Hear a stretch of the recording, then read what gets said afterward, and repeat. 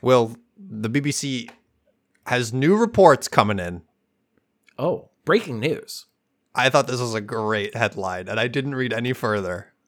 Okay. And the title of the article is, "What Dining in the Dark Does to Your Taste Buds." I think that's fantastic. Okay. This is I love that we have now journalistic integrity. Yes. That because we're we've having roped in breaking the news. BBC, and that gives us the stamp of we've done our job, due diligence. You've heard of this Yeah. one. This is the BBC. This is the big boy. The big boy channel, the BBC. This is the big boy boy channel. That's what I say. Big British channel. Uh-huh. Did they I mean, you haven't read the article. I haven't read the article because I read the headline and I was like, I was imagining myself at 2 a.m. pulling something out of the fridge and being blinded by the light and my taste buds recoiling in horror, obviously. And I pull out my cold spaghetti and I shut the fridge and I'm in the pitch black and I wander over to the sink. And it's in the beer rack, and I'm eating it over the sink, and I'm like twisting my fork, and I don't know if I'm getting anything. Yeah, you do a few dry runs where you go like, oh, there's nothing on that one. Okay, let me. But then finally, you get a good bite, and your taste buds. Oh, what a magical sensation! Eating in the dark, your taste buds are alight. It's ratatouille. You're eating in the dark. There's the spark of purple. There's the greens coming in. Oh, there's a little melody. My childhood, it flashes into my eye, but you can't tell because it's in the dark. It's a whole montage, but it's just all dark. I wonder if the author of this did just watch Daredevil on Netflix? Like, do they I don't think that's eating how in the dark is the works? same as eating if you're blind. I don't think that's the same. Maybe they do have that. My mother did this past week boldly state to my brother, the reason you don't like coffee is you're probably a super taster, just like me. And then we'd be doing like, super taster. Oh, here comes the X-Men. Oh, yeah. geez. I can taste the air like a snake. And like a snake? There's 12 people in this room. I can tell that the ozone layer in this room is very high. Any coffee here? Oh, that's a bad. I can taste the coffee. A super taster. Tasting in the dark. I'm gonna say I don't think they did studies. Well, they do have these restaurants. Double-blind study. They do have these like very Michelin star or whatever restaurants you can go to, and they serve you your meal in the dark, and it's supposed to be an intense experience, I suppose. Is there anything to that? I'm gonna say no. Absolutely not. This is the same grifter shit that people are doing of like, you could get absolute abs by eating raw liver. And it's just like, no, you can't. Like, I think the people in these restaurants, the people who are running these restaurants are just cheapskates and they're not willing to pay the electric bill. You can't even, you turn it on, it's just the most like decrepit bad building you've ever been in. The chef is like wearing an apron and no pants and he's like, oh, you weren't supposed to see. He has a rat on his head. It's Ratatouille. He's like, it's a bat because he can see in the dark. It's a Batatouille. That's right. Batatouille. There you go. Batatouille. And you know what? That is the hit movie in all the theaters in Segment City. Mm-hmm. Welcome to Segment City, everybody. My name's Will Kane, and boy, oh boy, I'm not Batatouille. I'm not Ratatouille. I am Cat-atouille, though, because I have a cat that constantly wants to sit on my fucking head. And control your every move. Yeah, and exactly. I'm Theos Apakos, and some say I need all the lights on to do anything. All right, I cannot see. I don't know if I can't see. I'm not doing it. All right. I don't got night vision. This is not Dungeons and Dragons. All right, this isn't Modern Warfare. All right, get your spec ops out of here. No Russian. This is a podcast in which Theo and I, we dumpster dive our way through the internet. We get all the good comedy morsels we can from unexpected places, and we package them into segments for you to listen to. We don't discriminate. All right, you can do whatever you want with them. That's true, as long as you're, sanitary about it. Now, Theo, this is, I don't know if you keep up with news and things like that. I'm surfing the BBC, the Big Boys channel. So I mean, come on, the Big Boys channel. That's true. But there's apparently a new turmoil in the old I guess you'd call them gender wars. I don't know. Okay. The social diatribe where people are asking, all these CNN, I've seen articles on CNN, NBC, all these things. All the news People are asking, why are so many young men single? Oh. What's up with these young men? Okay. Can't even be single in peace anymore, huh? Gotta get picked on for that now too?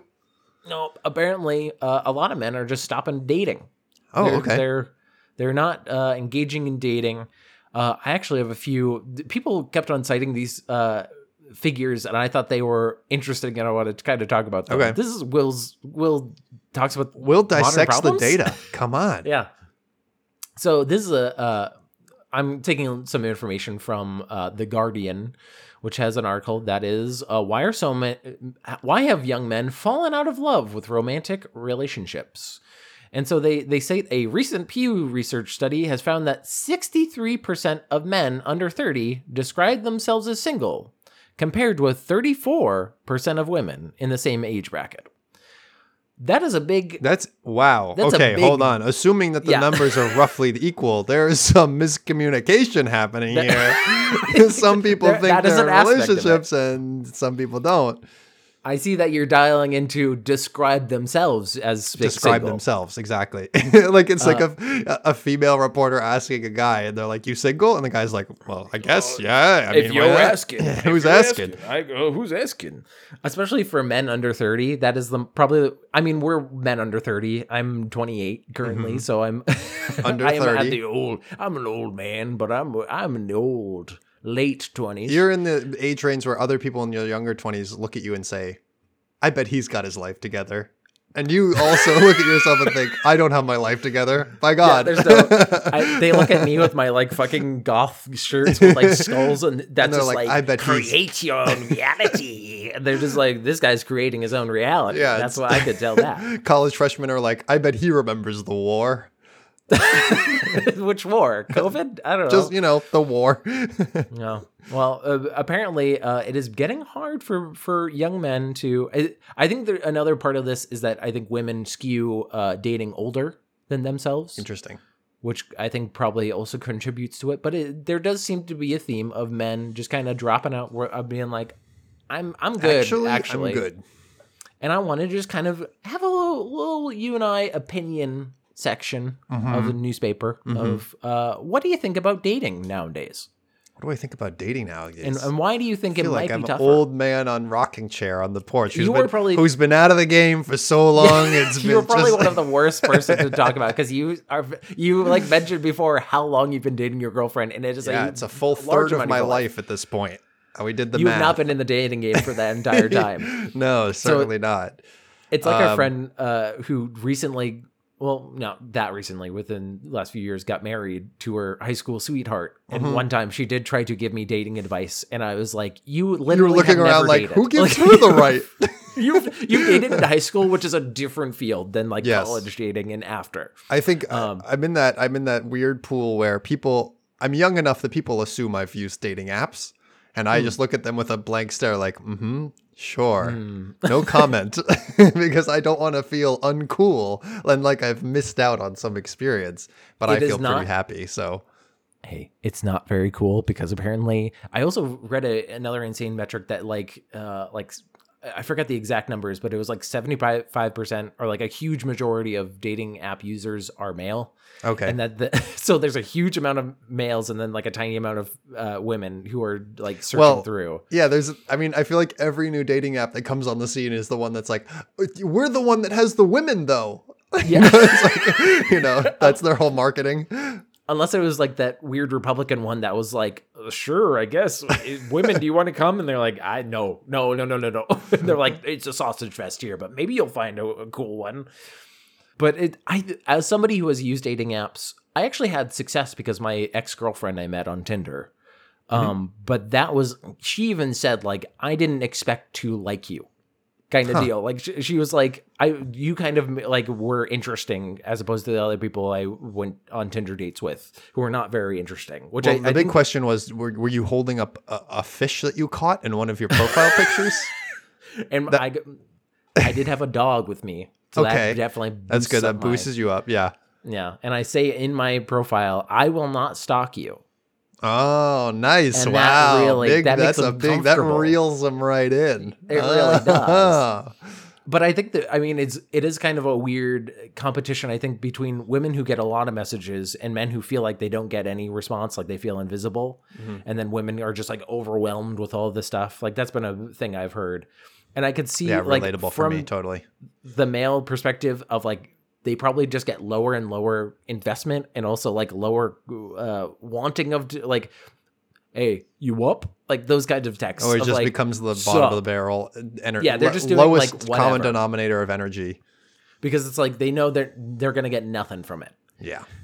Which I think online dating is weird. Or not weird. I should say it's a weird... It used to be weird, and now it's apparently the main way that people meet each other. I think it's the most common way now. Like, to hear people's how did you meet story... And if it's something that's not a dating app, you're like, oh, something new. All right. A real in life, like, met in life. Oh. Wow. Crazy. I work from home. The only people I can meet are my girlfriend and my cat. Like, I don't think I've ever met anyone where I asked them how they met and they're like, yeah, we were both out at a bar and we met each other and now we're together. Like, that feels like such a classic way to get to know people. And I don't know a single couple that's gotten together like that.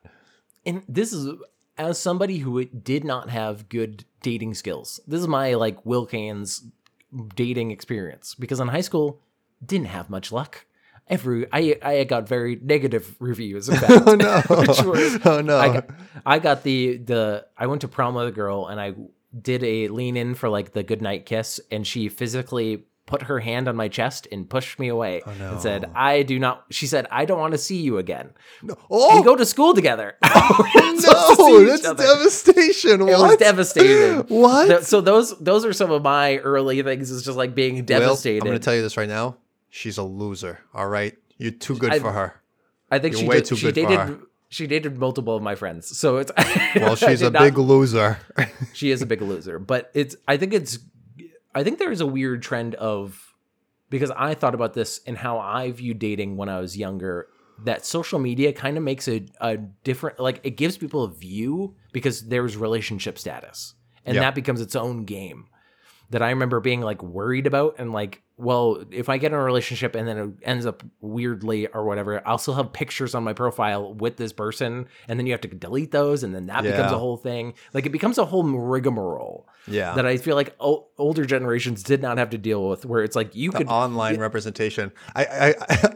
Laura and I never like Facebook got together, became official. Yeah, so I mean, you didn't have to. You're like in real life, like talking to. You're like so in college. But like Facebook thinks I'm single, and so will give me like advertisements like, "Hey, there are hot singles in your area," and I'm like, I'm good, I think I'm actually set though.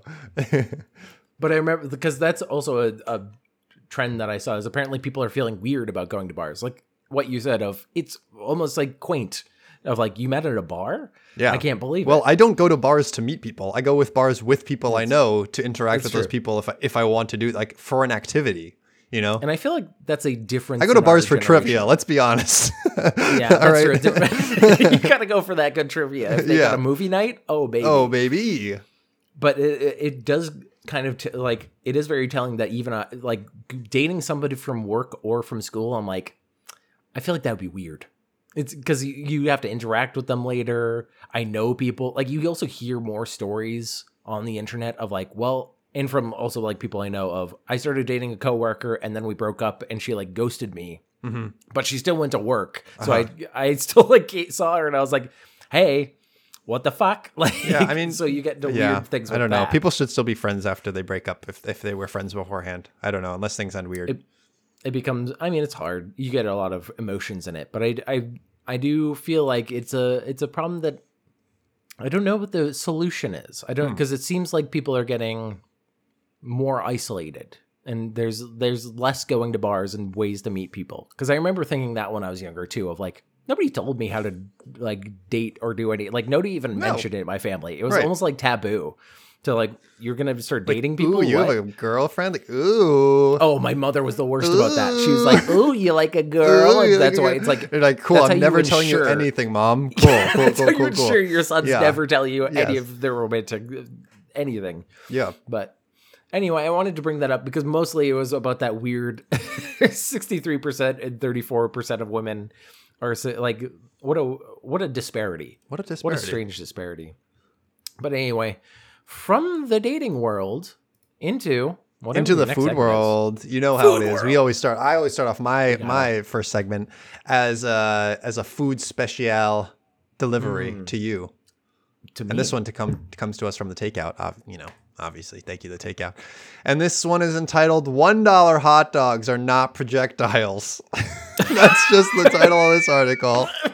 Wait, that is so open because now I'm immediately thinking about some kind of hot dog slingshot, some kind of hot dog gun. It's all very good. This is all very, very good ideas. I'm loving your energy. Mm-hmm. The article starts, "We love our dollar deals as much as anyone else, but sometimes they can quite literally get out of hand. Philadelphia's local ABC affiliate reports that $1 hot dog night at Citizens Ballpark, home of the Philadelphia Phillies, turned into a shit show this week when the steep discount prompted hot dog chucking mayhem." Yeah. I've heard many stories of like nickel beer night or whatever, and it always turns into that because it's a cheap projectile. Yeah, it's a cheap projectile, right? Also, I thought projectile vomiting probably. If it's $1 hot dogs, those are not going to be good. So here's how it goes. The whole thing started when a kid at the park challenged himself to a personal hot dog eating contest. What a champ. That's my hero. That's a great kid. He says, you know what? I could just kind of do my own thing. I'm living my own life here. Attendee Robert Kristovich told 6ABC, "It started in our section with them having a hot dog eating contest. This kid was eating a bunch of hot dogs. He had 13, and people were trying to get him. People were like, eat another one. So they started throwing hot dogs to him. The guard came over and started yelling, and then it just went nuts." That is why you go to a sports game. I have to say, 100%. This is like I feel like the rest of the country perceives Boston to be about roughly equal as Philly, but Philly is different. And I'd say this about Boston. St. Patrick's Day is the one day a year when Boston becomes Philly. We're better than them for 364 days a year, but that one day we slide into Philly. Philly is, I'm going to make, this is not even a hot take. This is a lukewarm take. Philadelphia has the worst fans in all of sports, and they know it, and they love it. They lean into it. They love it. They absolutely, because they will wreck their city if they win. Like, they don't give a shit. Yeah. All it takes is one spark to ignite a forest fire, or in this case, one kid with an impressive skill and dreams of becoming the next Joey Chestnut. Soon enough, there was a hailstorm of hot dogs being tossed. If these dollar dogs were flying through the air around my seat, I probably would have held on to a couple since it saved me a long wait in line. But it seems the good citizens of Philadelphia were more interested in chaos than food. Oh, truer words. Sweet takeout.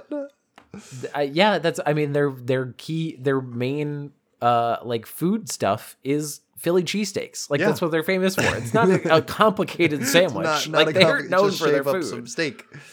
Of course, some asshole had to ruin the fun, and Kristovich explained to 6ABC that things escalated quickly from there.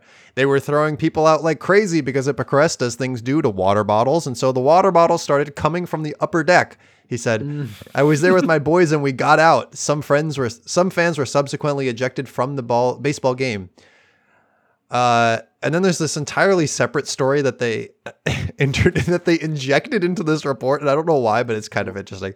Tossing food around the baseball games is nothing new.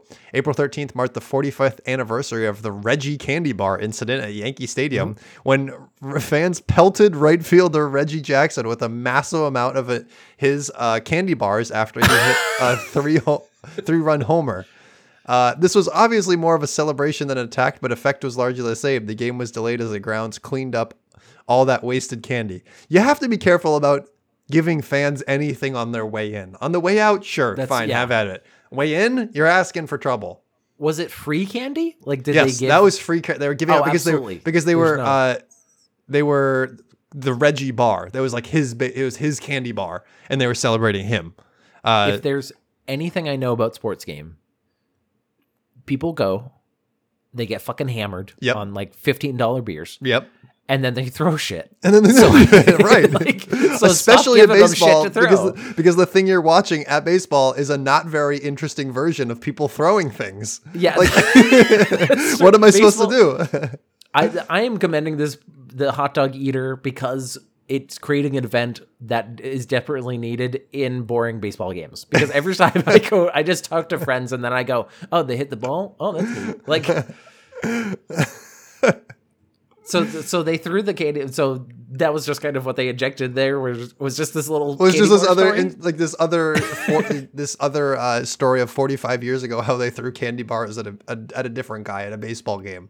And they haven't learned that it's like don't give fans cheap food. Top comment: if they weren't meant to be projectiles, they wouldn't be so aerodynamic, would they? Checkmate, atheists. Once people start MacGyvering ways, like. Also, just going back to Joey Chestnut. Is there anyone with a better name than Joey Chestnut? It's beautiful. It rolls off the fucking tongue, just like those hot dogs rolled down his throat. Because I actually know who Joey Chestnut is. He's a champion of hot dog eating. I love that this kicked off with some kid challenging himself to a hot dog because that is such me energy. That's like the most me shit I've heard in a while. You would absolutely you create competitions where there isn't any. There's only losers. We went to a Brazilian barbecue one time, and I was very hungry for there's delicious meat there, and you decided that this was a challenge. This was a challenge. I had thrown the glove down. Yes, you had thrown the green piece of paper down that said "Yes, more, please." Yeah, you needed to consume more meat than I. And you just ended up with a tummy ache. Or you just were like, "I'm done. I concede." And I'm like, I'm good. Whatever. I'm good. I'm just here to eat. Yeah, that is wonderful. This does beg the question: if he was challenging himself. Did he how did other people get in on it? I think other people were just encouraging him. They were just passing him. They kept passing him hot dogs because they were so excited for the fact that he was eating, a bunch of hot dogs. This is the same thing. There was that thing around Philly last summer where there's that guy that put up flyers that was like, "Come watch me eat a whole rotisserie chicken." Oh yeah, remember we talked about that's such a Philly. What is going on in Philly? They're going crazy in such a specific way. Yeah. And boy, oh boy, I imagine sitting next to a kid that you see and you're like, is he on his fourth hot dog? Is he going for his fifth? Is that his seventh hot dog? Because I could absolutely see you being like, you want another? And you had a second one and you just hand it to him and you're like, I want to see how far you can go. I'm going to fund this kid. He's going places. I'm an investor. Yeah, I'm an investor. For $1 a pop, I'm willing to take it all the way. Yeah, until this guy pops from too many hot dogs. But you know what, Theo? People are going nuts for food. Because I also have some food news. Tell me about it. I have a relatively quick little article, and then I'm going to go into my main food article. But this is from Insider.com. A Japanese cafe fired a waitress and accused her of mixing her blood into the cocktails she served. Excuse me, what? Yeah. What? Now, I'm going to... We'll get into. Hey, I bring things that are fun and games for the news stories. Mine are all lighthearted, haha, yeehaw kind of fun, like chuckle butt fun. This is blood. This is people drinking each other's blood. It's very fun for a vampire, don't you think? A Japanese cafe has fired a waitress and accused her of mixing her blood into the cocktails she made. The Mondeji Cafe in Sapporo, Hokkaido, said on Twitter that they fired one of their servers after she made customers a drink mixed with her blood. The drinks, called arikaku, or original cocktail, usually contain fruits or other colorful syrups, which sounds like a drink. Yeah, it sounds nice. Quote, such an act is no different from part-time job terrorism and is absolutely not acceptable. I'm sort of looking for something part-time. I'm not really looking to fully commit, but I could do part-time terrorism. Sure, why not? Yes. A couple days a week. Yeah, I could see myself doing that. It sounds nice. What are the hours? What are the benefits? If Yeah, work-life balance. I get a little terrorism in, a little life in. It's fine. People are getting very extreme with their business terms. I've never heard job terrorism. Job terrorism. I think that's a very specific term. The store owner added that the cafe, located in the Susukino Entertainment District in Sapporo, was shut down for a day to replace all the drinking glasses in store. The cafe did not name the fired server. The cafe's name loosely translates to Problem Child Concept Cafe. Huh. Okay. So they were attracting a certain energy. Okay. Yeah, this is gonna go with, I think, I'm not gonna say, I don't want to victim blame this cafe, but you did kind of. I don't know. We named our cafe Stabby Knife Cafe, and look what happened. I don't know. I mean, somebody fucking stabbed somebody. The cafe also advertised itself on Twitter as a space for dark girls and, quote, problem children who are the cutest to serve their customers. So, yeah, I think they just kind of were like, you got mental illnesses? Yeah, come on, you're hot. Down. Like, you're bipolar? Yeah, get Listen, in here. Arby's has the meats. We have the we have the mental illness. All right, everybody's got something. Mm-hmm. So in the apology, this is a weird, I think it's a translation thing because he starts with, please let me continue the store a little longer so I can be happy alone. Huh. I don't know what that. Poor guy. Please let me keep my cafe. Don't shut me down. Oh, man. I'll clean the store, change glasses, and dispose of alcohol that may have been contaminated. Please, my Once lord. Again, I'll change the glasses. I'll change the tables. Please, my lord. I am very sorry to have caused you trouble this time. Which is also in this time. Next time I won't be so sorry. Japan is known for its concept cafes. In Tokyo, you can find a snake cafe, a ninja-themed entertainment restaurant, and a variety of maid and butler cafes in the city's famed Akihabara district. However, some food establishments, like the conveyor belt sushi chain in Shushiro, have faced issues with a trend called sushi terrorism. I've heard of this. I've heard that you've heard of sushi terrorism. Yeah, where I people didn't. Are licking the sushi. Is that what's going on here? Yeah, they're basically They're filming themselves contaminating communal soy sauce bottles and food meant for other customers. Yeah, it's not great. So why are we doing this? So that is. I just wanted to go through that because that is a quick food thing. But I wanted to go through this main article, which is a brief history of Quiznos collapse. Quiznos collapse? Do you remember the sandwich shop Quiznos? Of course. There's one in my town. Gotta love a good Quizno. Gotta love it. Well, you know what? People aren't going to be loving them for much longer. Well, they still have stores open, but they did have a wild trajectory of it. Do we agree that Quiznos was always sort of a little better than Subway? Are we willing to do that? Oh, absolutely. I mean, Subway is not very. Quiznos' whole thing was that they were all toasted sandwiches, right? Like they didn't have non-toasted sandwiches. I remember getting Quiznos. It was decent. Here's my point. Yeah.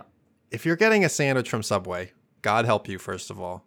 But second of all, if it's not toasted, you need to reevaluate your priorities in life because you can't have that smelly bread and have it also be cold. You can't do it. The bread smell is the worst part. Yeah, the bread smell is something. I mean, if you want to eat sponges, you can probably get sponges for cheaper. Yeah, you can. You can go to Dollar General. You get a lot of sponges. So this is from restaurantbusinessonline.com. And that sounds like definitely a real place. Restaurantbusinessonline.com. It's just restaurantbusiness.com, but or the full URL, whatever. So this is an article by Jonathan Mays, and this is from June 13th, 2018. So a little bit past there. On Monday, Quiznos was sold to an investment firm out of San Diego. This has given me time to tell the story of one of the biggest restaurant chain collapses in industry history. Whoa. Between 2007 and 2017, Quiznos shrunk from 4,700 U.S. locations to fewer than, and give a guess. Fewer than 50. No, they're doing better than that. Fewer than 400. So they're still like doing. Wait, it was initially 7,000. 4,000. 4,000. Down to 4,700. So 4,700. Wow, they've shrunk by like 90%. A lot. Yeah. Wow. We can find no other example of a chain that has grown to that size and has shrunk that much in such a short period of time. How does a restaurant chain lose 90% of its units in a decade? With a perfect storm of bad decisions and bad luck. They're at the failed chain business like therapy group, and they're like, we never, it's like Blockbuster. We never anticipated digital sandwiches. We just never saw it coming. Who would have thought that sandwiches were going to go to the cloud? You couldn't charge $20 for a sandwich. Now you probably could, but back then we didn't think of the subscription sandwich model. Okay, here's a question. Would you do a subscription sandwich? Depends on the sandwiches, depends on the price of subscription. I mean... And also depends on how close I am to the nearest location. If I could walk to a Quiznos and say it was $50 a month, that's a good deal. I would subscribe, because then for lunches, I don't know what I'm doing for a lunch. I go get a Quiznos. Yeah, I might even do $100 a month. So Quiznos had a bad business model, a tough competitor, and a devastating recession and a leveraged buyout. And they also have they have a graph that shows how many stores they had. It is the saddest graph. Just they made this graph just to dunk on Quiznos. Oh man, poor Quiznos. So the first section is fragile foundation. It's easy to forget how successful Quiznos was back in its heyday. The chain was rapidly growing threat to Subway in the early 2000s, with innovative national ads and an early focus on internet-focused marketing. And in the most confusing, out-of-context parentheses I've seen in an article, anyone remember Sponge Monkeys? I actually do remember Sponge Monkeys. You remember the Sponge Monkeys? Yeah, because they were weird. Because they were weird, and I was watching a compilation YouTube video of the weirdest advertising campaigns, and Sponge Monkeys was in there. Oh, absolutely. Yeah. It's like that in the PS3 one with the weird baby dolls. Yeah, really super weird. Wild. Its toasted stubs were a contrast to the cold sandwiches that its larger rival served, which it's cold. Subway. Yeah, it's cold as ice. If only somebody can heat this up. And then Quiznos kicks in the door, and they go, "I got a toaster oven." It's all right, kids. Just gather around the Quiznos. We'll stay warm for the winter. Lovely sandwiches for us all. To put the chain's 4,700 unit size in 2007 perspective, Arby's and Firehouse Subs today operate a combined 4,300 locations. So they had 400 fewer than Quiznos, and those are two things combined. But those 4,700 locations were built on a weak foundation of low unit volumes and low profits. In 2007, I toured Quiznos headquarters with Greg Brennanman, the CEO at the time. Bragging much? Brag. Well, I was working with another publication, Franchise Times. The tour was designed to tout the chain's improvement. During the tour, we were in an elevator in which two employees were talking about a meeting the night before. Quote, "Boy, were those franchisees mad," one said. Oh, no. Which is not what you want to see in front of a reporter. I wonder if the CEO was like, "Stop it. Oh, stop it. Stop it." Why were they mad? Because they weren't making money. Oh, yeah. That'll make anyone pretty mad. Yeah.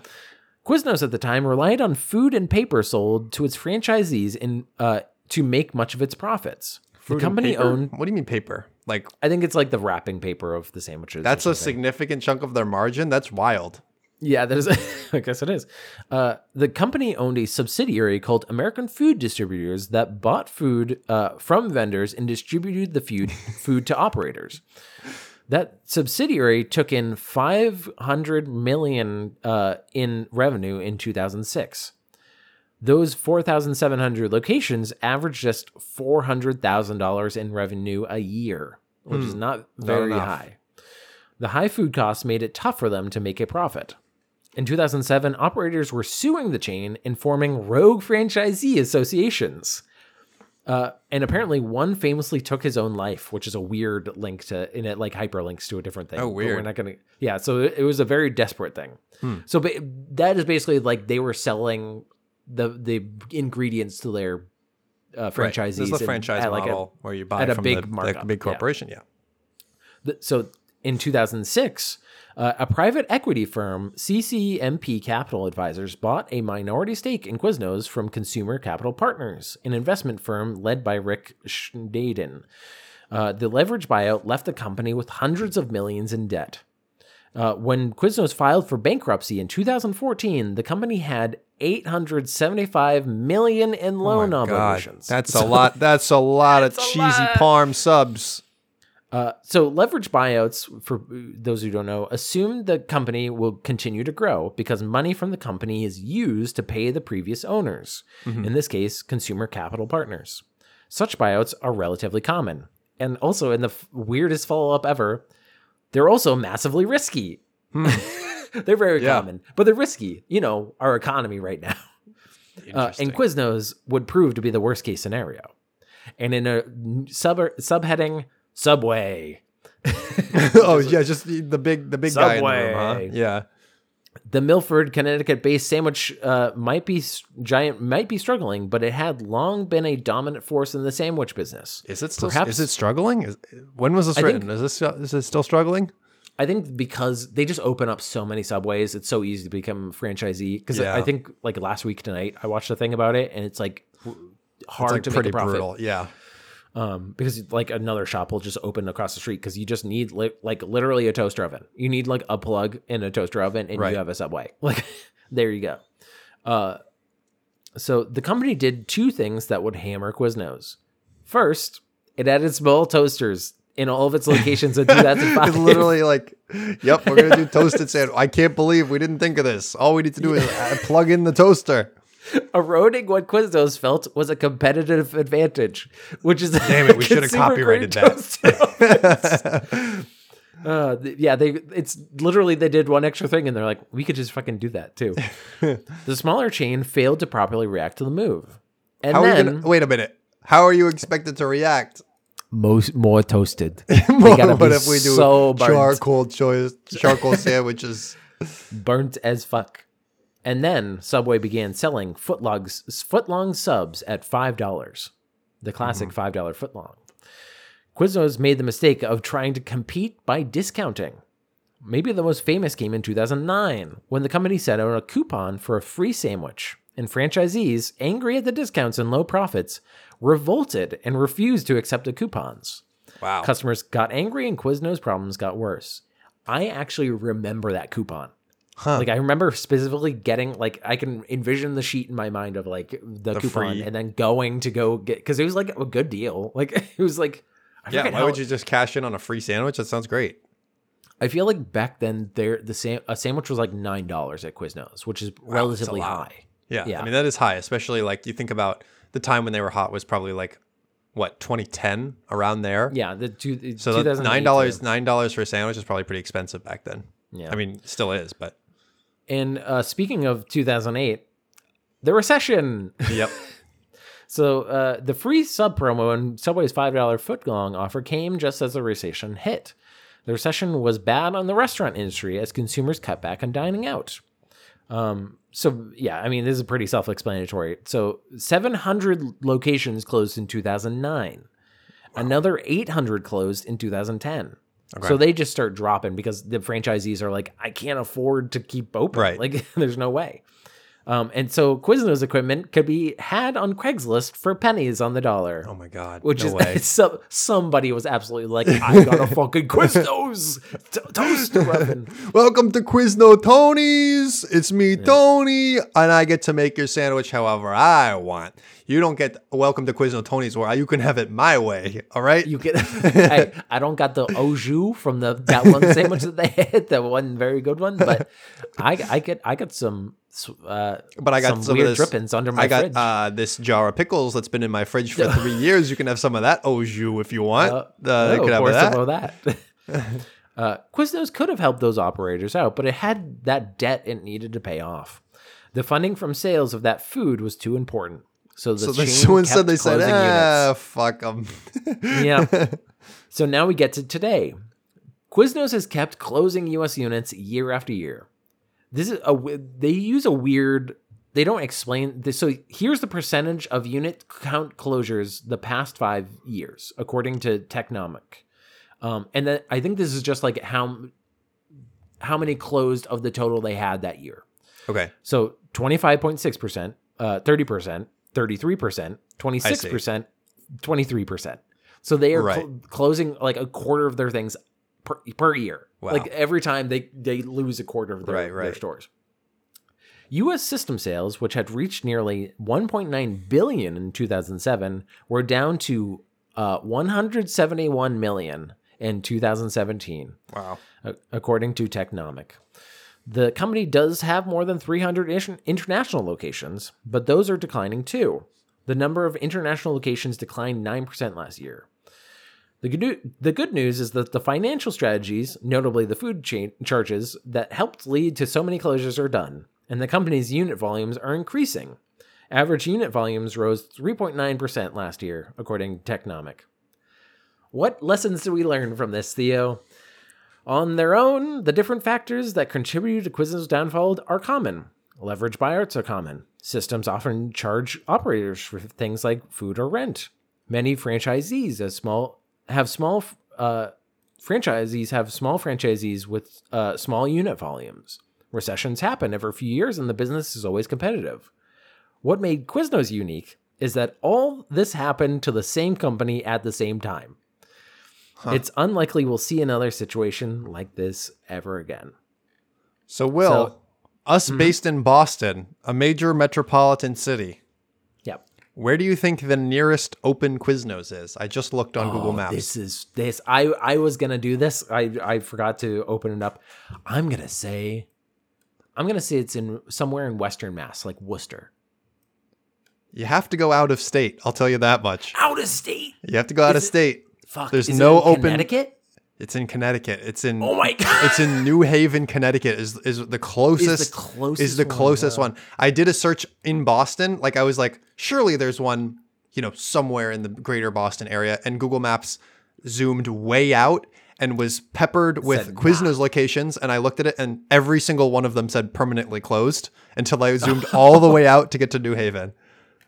Now here's the question: field trip?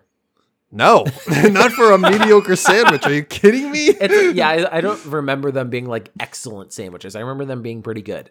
I would make the pilgrimage to a rainforest cafe, having never been, but I would not go to a shitty Quiznos.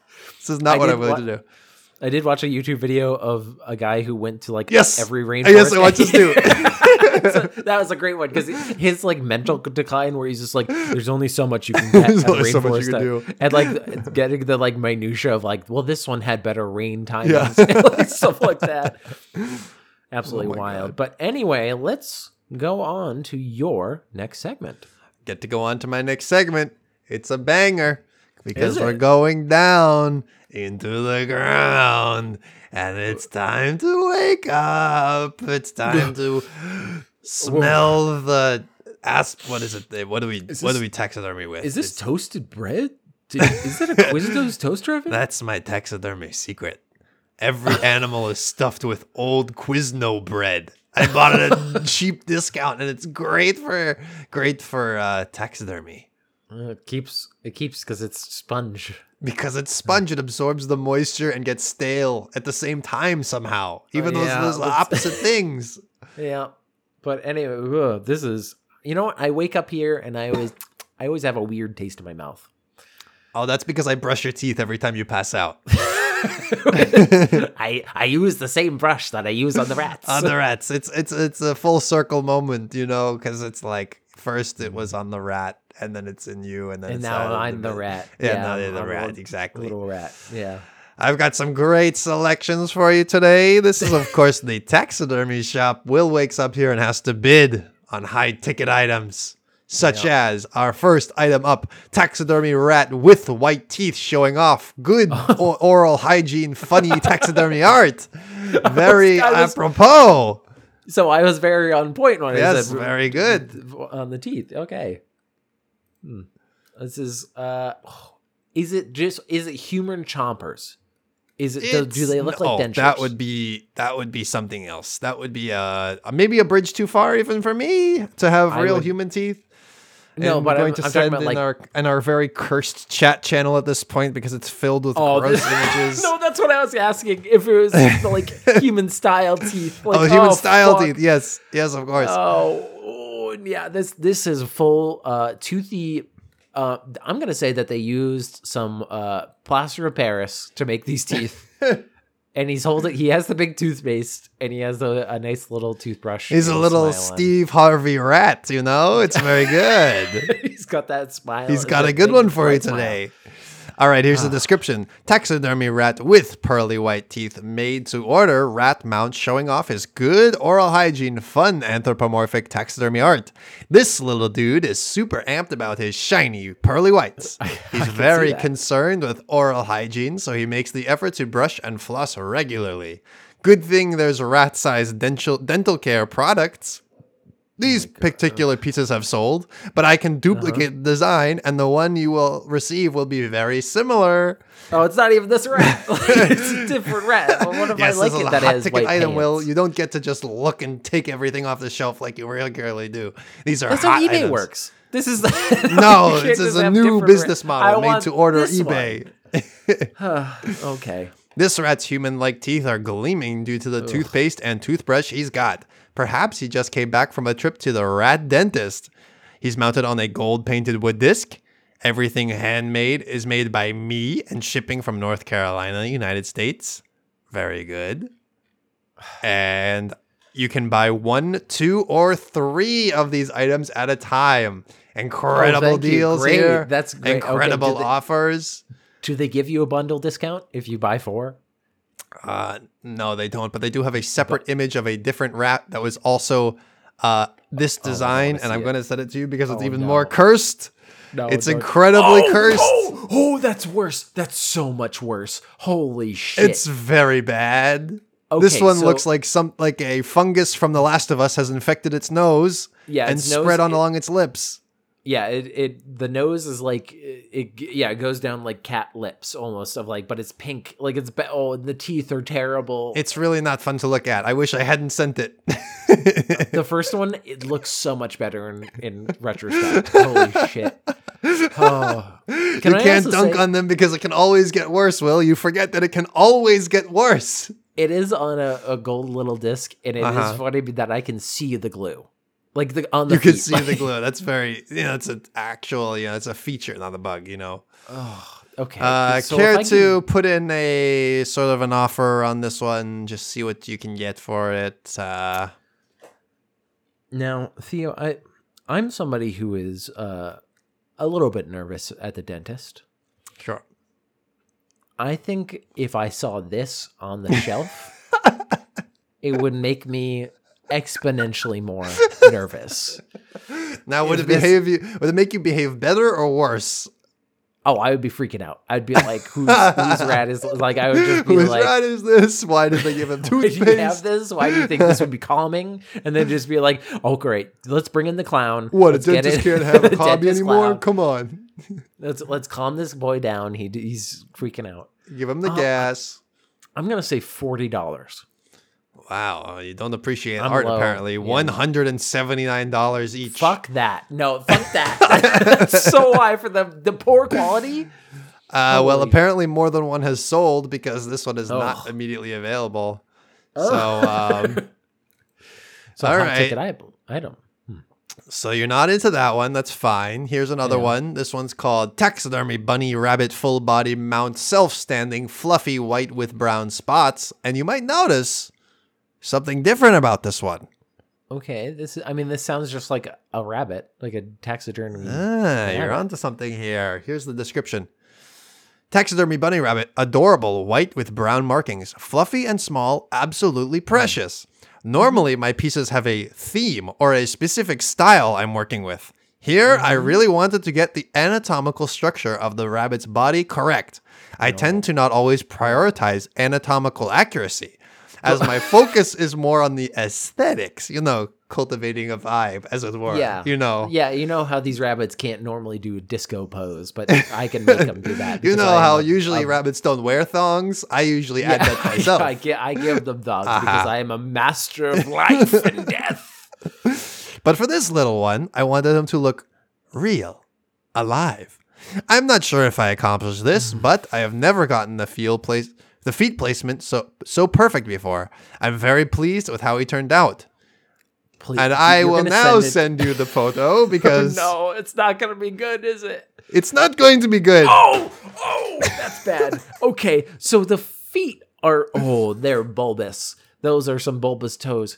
Okay, so the feet placement... They're true. That's true, but how are you not talking about the eyeball? That's the thing I go to immediately. Insane.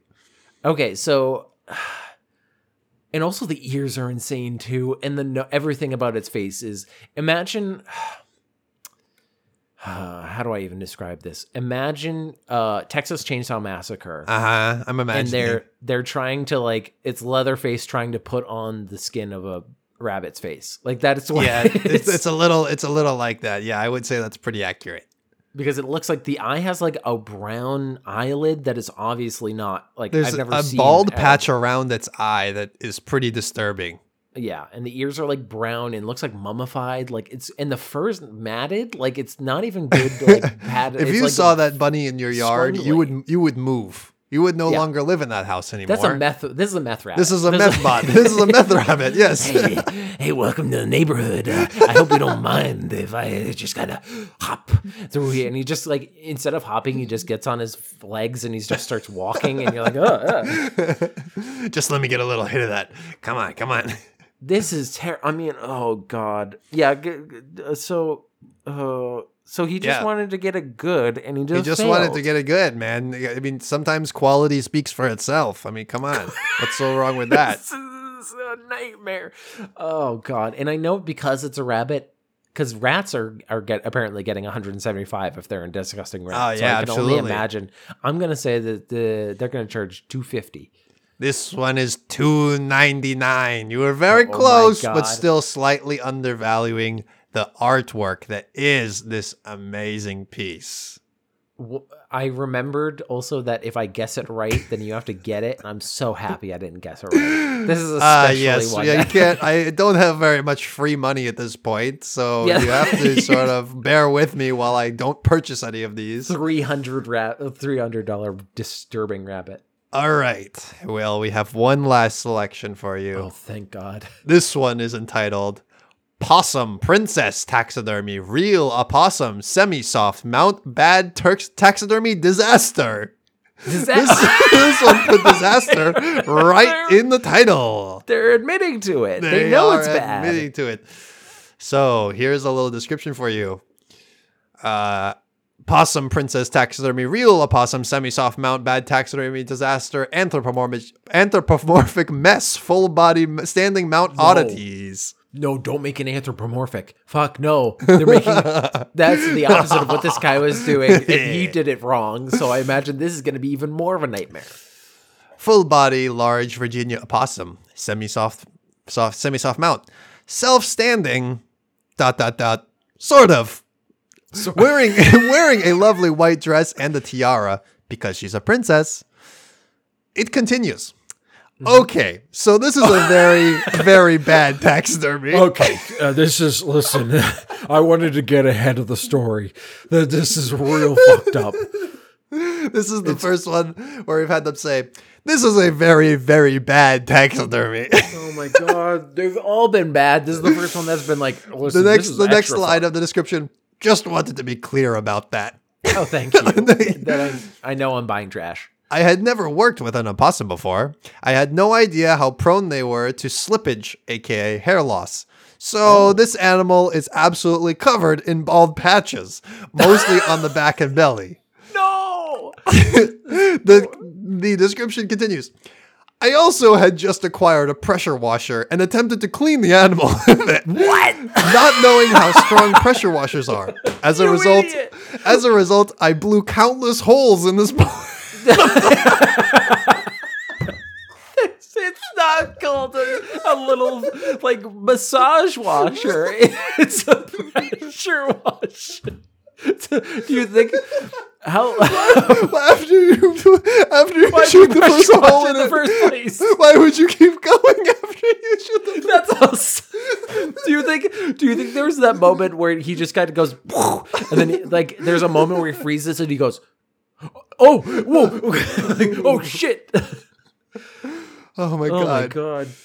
Well, this is one that I don't want to see, but I have to see. It continues, just absolutely covered in rips, holes, and tears, which I slowly, over the course of many days, meticulously sewed up by hand. Lesson learned. Ugh. So this really was just a practice piece. She's wearing the dress to cover up the Frankenstein-ishness of her torso. She sits on her bum, sort of, tends to tip over. Her feet extend outwards and her toes are a crooked mess. Her arms are bent backward in the wrong way forever. Her head is mounted traditionally on a foam form. Her body is stuffed with various things. Like old sock I found, some tissue paper, I guess, that I already old used. Doritos. I just shoved them in there. That's a crunchy. There's a crunchy possum.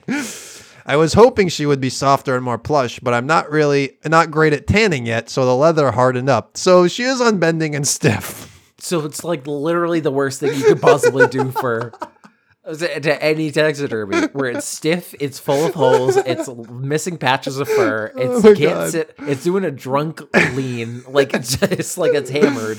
It's not great. Oh my god! I think I need to start doing the taxis at the end of the year when I give out awards to the best and worst taxidermies.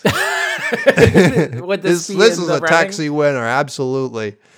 Oh. The dress is tied around her neck, so not permanently attached. You could undress her and let the world see her flaws. No. I put so much work into this piece, and she's an absolute mess. So many lessons were learned, however. I would love her to go to someone who appreciates the perfectly imperfectness and the absurdity at the process of her creation. She is about 17 inches tall. Perfect opportunity for someone who wants a full-size opossum without the hefty price tag, because it is badly done. Okay, Will. Terrible. It's time for the big picture. It's time for you to see the thing. I want to see this little princess. Please describe what you see. Oh my god. Oh, this poor. Okay. Can I just say, like, we've been doing the taxidermy thing for a while. It's a shtick. I have to say, from a outsider perspective, if animals could talk and saw this in particular, they would be terrified. Why? Holy shit. Why? Because this is like if you took grandma and you tried to taxidermy her with no rough. knowledge. The eyes are going completely different directions, kind of like not even like even with each other. They're like off-centered.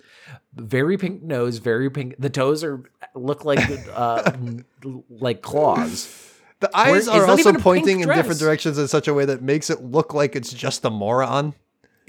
It's just they just took a grandma's curtain, cut a little dress out of it because it's just like a doily. It looks like a hospital gown a little bit.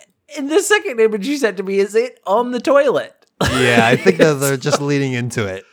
Yeah, it's stiff as a board, and it has to be leaned up. This is terrifying. Its toes are also really disgusting. If you take a look at those, it's just. I mean, it's an opossum's foot, so there's only so much you can do there. But this is the first one that I think I'm going to say, poor baby. This looks like a little baby. No, did not deserve this.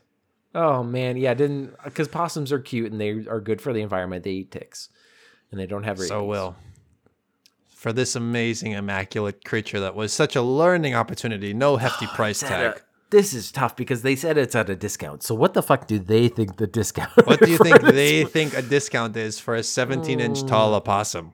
I'm gonna say $150. See, that's where you'd be wrong because it's also $299 on discount. No, so twice the price I said. $300 on discount. Oh, and eBay says people want this. 17 people are watching this. Okay, those are memers. Those are people who are These are memers. These are our kinfolk. These are you. These are people like you. Like you sick turd watching these taxidermies here. My God. This is untenable. And this was a truly unhinged version of this show. So please, and thank you for coming to my taxidermy shop. I will set you free now now that you've been enlightened. Well, I'm glad that we're free because I can breathe the air and it still smells like Quiznos. I can't escape this Quiznos. Ow. But thank you, everybody, for listening to this episode. What a weird... We talked about a lot of food, and then we talked about things that would make you want to throw up that food. Yeah, hopefully you weren't eating a meal throughout, because the first 40%, probably 70% of the podcast, you could be fine. And then the last 30%, oh no, it's all coming back. It would sour your stomach. But thank you for listening, making it all the way through the end. Remember, if you like this episode, give us a rating, give us a review on your podcast network of choice, iTunes, Spotify. Give us those 5 stars. We love to see it. If you have any segments, send it to segmentcitypodcast@gmail.com. Hit up our Twitter, Segment City. Our YouTube is Segment City. And we want to give a big thank you to somebody in particular. Big thanks to Rachel Robison. She does our intro music, and she has other music that you can find around the globe on your streaming platform of choice as well for music, not for podcasts. Don't get them twisted up. Maybe they're the same. Maybe they're like Spotify. Maybe they're the same one. Mm-hmm. And some say that Rachel Robison is stuffed full of many things, like talent. Like what? And okay, good. And good humor and friendship and loyalty and never telling the police about what happened on May 13th, 1941. Full of not talking, full of loyalty. Full of it'd be a shame if anything were to happen. Yeah, that's a very nice podcast you got there. It'd be a shame. But going with our theme of thinking things that make you want to throw up. Uh-huh. IWasPoisoned.com, baby. We're ending with I Was Poisoned. Yeah, pretty on brand. And I got 2 for you. Uh-huh. This is from Costco. Lobster. Oh no, you should never eat a lobster. A Costco lobster? Come on. You were making a mistake on purpose. This is the Costco in Park City Drives, Simi Valley, California. I bought lobster tails from here, and a day and a half later, I got very sick. Which I'm going to say, that's a day and a half is a pretty good, I left them sitting out in the sun, and I don't know what happened. Thought it was the flu. 2 days later, I'm still sick. I ate one the same day I bought them, froze the other 2, and gave them to my daughter. She cooked them tonight and said they smelled like hair dye. They threw them in the trash. Oh my God. Imagine getting a lobster from your dad and you're just like, Dad, you threw up from these, so I'm gonna, and this smells terrible. I had COVID and taste buds are not the best, but it didn't taste normal. But I was eating in the dark with COVID. My taste buds were so confused. If it could get through the COVID, I think that's a bad sign. That's a bad sign. But thought it was just me because store has a good reputation. Won't buy meat from there ever. And then they had the for some reason they had their receipt, like they just posted their receipt. And somebody commented on this. Oh, what'd they say? From Anonymous 18927, $60 for a dead animal carcass. -1 downvotes. Listen, $60 for a dead animal carcass. That's a pretty good deal as far as our track record knows. I mean, at least $60 for lobster tails, for bad lobster tails. Yeah. And this is just a quick one for Walmart Supercenter, and it's Lucky Charms in the Villages, Florida. And couple days ago, Lucky Charms cereal. I ate the cereal, then woke up with excruciating pain, stomach pains, cramping to where my abdominal muscles hurt for days on end, and green stool and diarrhea. Oh no! Which is very seasonal. Green stool. The Lucky Charms. It was St. Patrick's Day. What were you thinking? It's because it was Magic Clovers turned milk green. Lucky Charms. What the fuck were you expecting, dude? The milk was green. But anyway, hope you don't. Hey, don't get food poisoning. Don't intentionally give yourself food poisoning. All right. Stop giving your children lobster tails. Why are you giving these bad green lobster tails? But stay safe out there. Remember. Never tell them what happened.